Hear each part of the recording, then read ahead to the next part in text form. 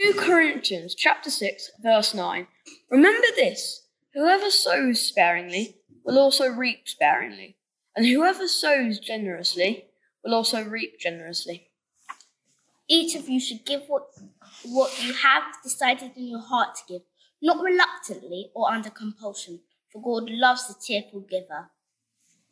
And God is able to bless you abundantly, so that in all things at all times, having all that you need, you will abound in every good work.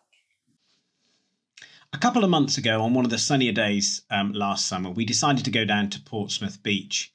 And when you're on Portsmouth Beach, you can see all sorts of boats out on the waves in Portsmouth Bay. Some of those are small inflatable boats that day trippers have brought with them to just have some fun a few metres away from the shore. Some of them are speedboats racing around the bay, having a lot of fun. You can also see ferries going back and forth from the Isle of Wight carrying passengers. And also, just around the corner, a little bit further up the estuary, you can see battleships that are loaded and ready to be deployed in times of war. Somewhere around there as well, although we didn't see any of them, are lifeboats ready to be released if any of the people who are out on the sea get into difficulty. When you're thinking about getting into a boat, you probably want to know a few things. First, you want to know the boat is well made and the people who are crewing the boat know what they're doing.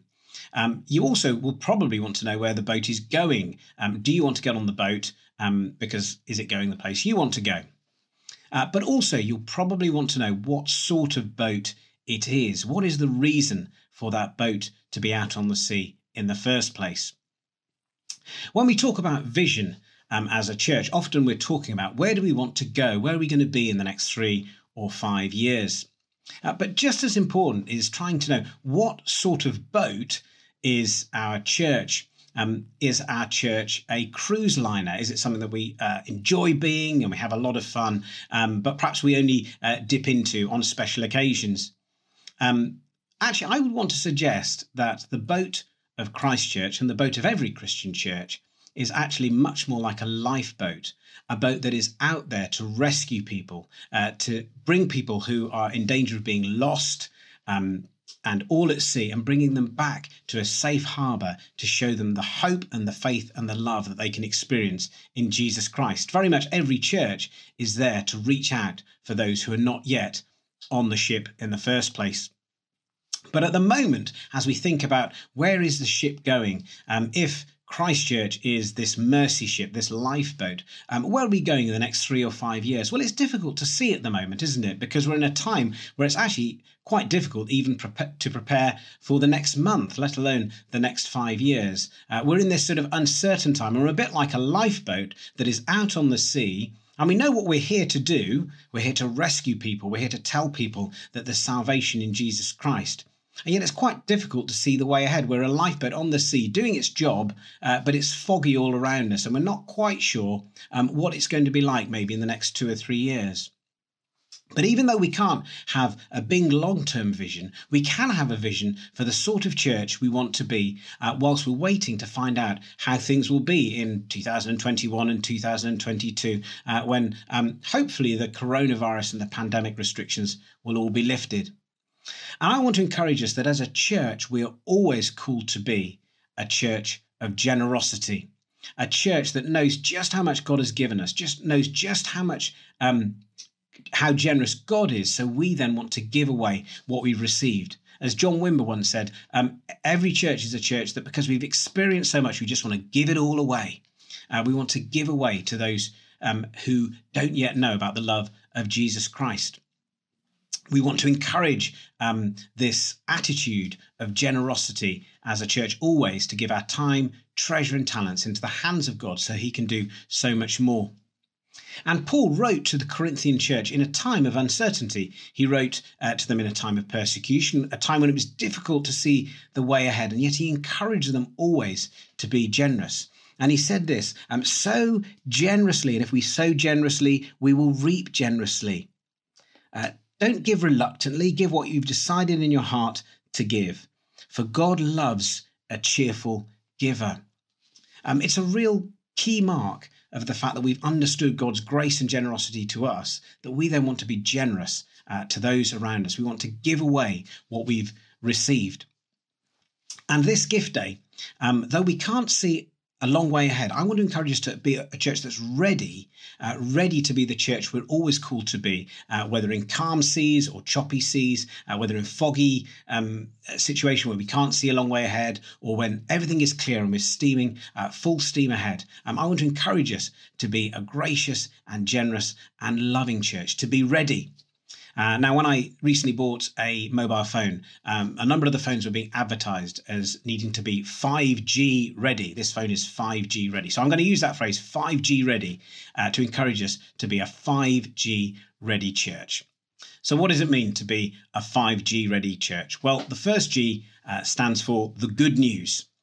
We want to be a church that's always ready to share the good news of Jesus Christ, that good news that's changed us, that we've experienced, the love of God shown in Jesus Christ, his life that shows us just how loving and good God is, his death that enables us to be forgiven and set free and to know God and his plan for us, and his resurrection that means we can experience new life, life in all its fullness here on earth, and life eternal forever with him. And we want to share that good news. And whenever we share the good news of Jesus by explaining it through inviting people to church, running alpha or mini alpha courses, whenever we explain the good news of Jesus Christ, we're being a 5G ready church. We're ready to share the good news. Peter said, always be ready to give a reason for the hope that you have. Also, we're called to show the good news, to show just how God loves people who don't yet know him. And whenever we give food to those who are hungry, we draw alongside those who are in poverty. When we were giving out food parcels to our local primary school, when we invite people to discover hope in their brokenness through the Kintsugi Hope course, or how God wants to lift their self-esteem through the Hope in Depression course, we are showing the good news. And when we've received God's good news, we're called to be ready to share that good news with those around us. That's the first G. We want to be a church that's ready to share the good news. The second G is a church that's ready to gather together. And now that's been quite hard recently, hasn't it, to know how we can gather together. We've only been able to have smaller services whilst we've been doing social distancing. We've been learning to gather online, both in our services and midweek. In our pastorates, we're having to learn to do so much and learn how to gather in lots of different ways. But whenever we gather as Christians, we are making a declaration to ourselves and to those we gather with that we love God and we want to gather with others who love God. When we're gathering, we're generously sharing of ourselves because we want to encourage each other in our faith. And gathering gives us the fuel. Whenever we worship, God has promised that whenever we gather together, he is there. His Spirit is there in power. And so whenever we gather, we are getting the fuel for the life that we've been called to live. We're also given direction on the way ahead in our lives to know more of his word and his truth and how that applies to our lives. And we're also able to support and uphold each other in practical ways. I was very struck when we reopened the church for our first gathered service after the lockdown in July. There was someone there waiting for the church to reopen because they wanted to pray with someone. They were really struggling through a traumatic time and they were wrestling with their own mental and emotional health and well-being. And we were able to pray with that person. We were able to give them renewed hope that God was with them. And so we want to be a church that's ready to gather, whether that's in person or online, midweek or on a Sunday, ready to gather how we can, when we can, with whoever we can.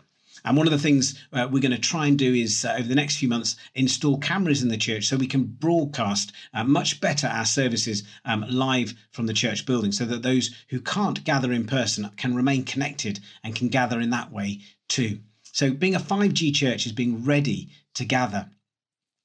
Thirdly, a 5G church is ready to support the global church. We are a church in a country that is relatively affluent. We are relatively well-resourced, and yet we're called to support the church around the world. Paul, when he was writing to the Corinthians, was encouraging the Corinthians to support the church in other parts, not just in Corinth, but in Macedonia and back in Jerusalem, because they were going through tough times. And we as a church are really privileged to be able to support the church in different parts of the world. We support the church in rural Nigeria. We support the church serving those in the slums of Nairobi. We support growth in the church in Asia and in Spain. We also support those who are reaching out to the nations, but in this country, the world that's come to the UK and the world that's come to Woking. And it's part of our call that we want to be a church that enables disciples of all nations to be made. And part of being a 5G ready church is being ready to support the global church. We generously give away. And when we generously give away to those who are working around the world for Jesus, not only do we share with those for whom that extra money could be literally the difference between life and death, we also sow in such a way that the blessing that God can bring through that giving can affect communities around the world and can bring a harvest that's exponentially more than we could ever have asked or imagined. The fourth G of what it is to be a 5G ready church is that we want to be a church that's ready for Gateway. For those of you who don't know, the Gateway project is our plan to reorder and refresh and rebuild parts of the church so it's fit for our mission in the next 20 or 30 years. There's lots of things in the church that are getting old and are getting into the end of their useful life that need to be replaced. But also we want to expand the church so there's more space for the things that we feel God is calling us to do. And if you think about it, the building of Christ Church, the church, of course, is the people, but the people most often meet in the building of Christ Church. That building is, if you like, the physical expression of what it is to be the lifeboat of Christ Church in Woking. It is the place we gather in worship most frequently. It's the place we'll encourage people and invite people to maybe attend an Alpha course, or if they're in difficulty, come to the CAP Centre. It's the physical place which will most often be used as a place of launching out to share the good news and to gather. And so we want to make this building really fit for purpose and a place where we can share with our community. And we can say to our community, come in and discover more about the good news of Jesus Christ. And so in the next few weeks, we're going to just review where we are with the Gateway project, review the scope of the work, assess our resources. And one of the ways we can enable us to complete this project is by our generosity, giving to God what we have so that we can enable that project to move ahead. But all of what I've shared, all of the first 4 Gs, of being a 5G ready church, a church of good news, of gathering, a church that supports the global church, a church that's ready for Gateway, is only possible with this 5th G, which is, of course, being a generous church. We need to be ready to be generous. And as Paul put it in 2 Corinthians 9, he said this, God is able to make all grace abound to you, so that in all things, at all times, having all you need, you will abound in every good work.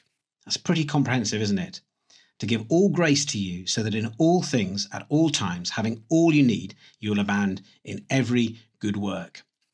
Later on in verse 11, he says, you will be made rich in every way, so that you can be generous on every occasion. And through us, your generosity will result in thanksgiving to God.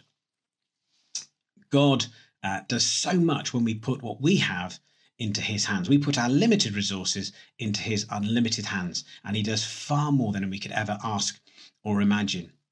And that's why we're always called to be generous, even in uncertain and unclear times. Paul encouraged the Corinthian church to be generous, even in their uncertain and challenging times, because he wanted to say, be generous, because as we're generous with what God has given us, he will do so much more than we could ever think or imagine. And that's what our Gift Day is all about. It's just encouraging us as a church to continue and to go on being a generous church, to fill in our pledges. And we'd love to have those pledge forms back by the 19th of October to fill in your pledges of what you feel God is calling you to give through 2021, so we can plan well and be ready, be a 5G ready church for 2021. You see, the most important thing is that it's not a question of, is God calling us to be generous this year? The question is, how is God calling us to be generous? I just want to finish with a story from my previous church when we were doing a fundraising venture. We were wanting to employ a youth worker. We needed to raise a certain amount of money, and we received a very generous match fund offer so that any money we raised as a church would be matched by a trust that would also give the same amount. So every pound counted. Every single person had a part to play in being generous. And it wasn't just the big amounts that were such a blessing. Every single person in the church contributed what they could.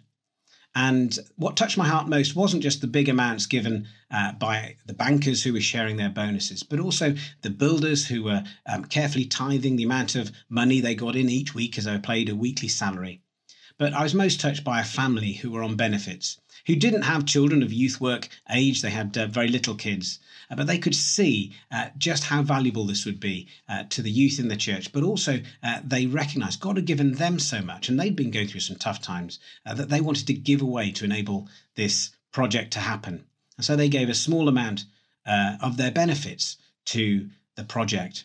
Every single pound counted, and we managed to get just £100 over the threshold that meant that this matched fund gift would come to us, and we were able to employ that youth worker.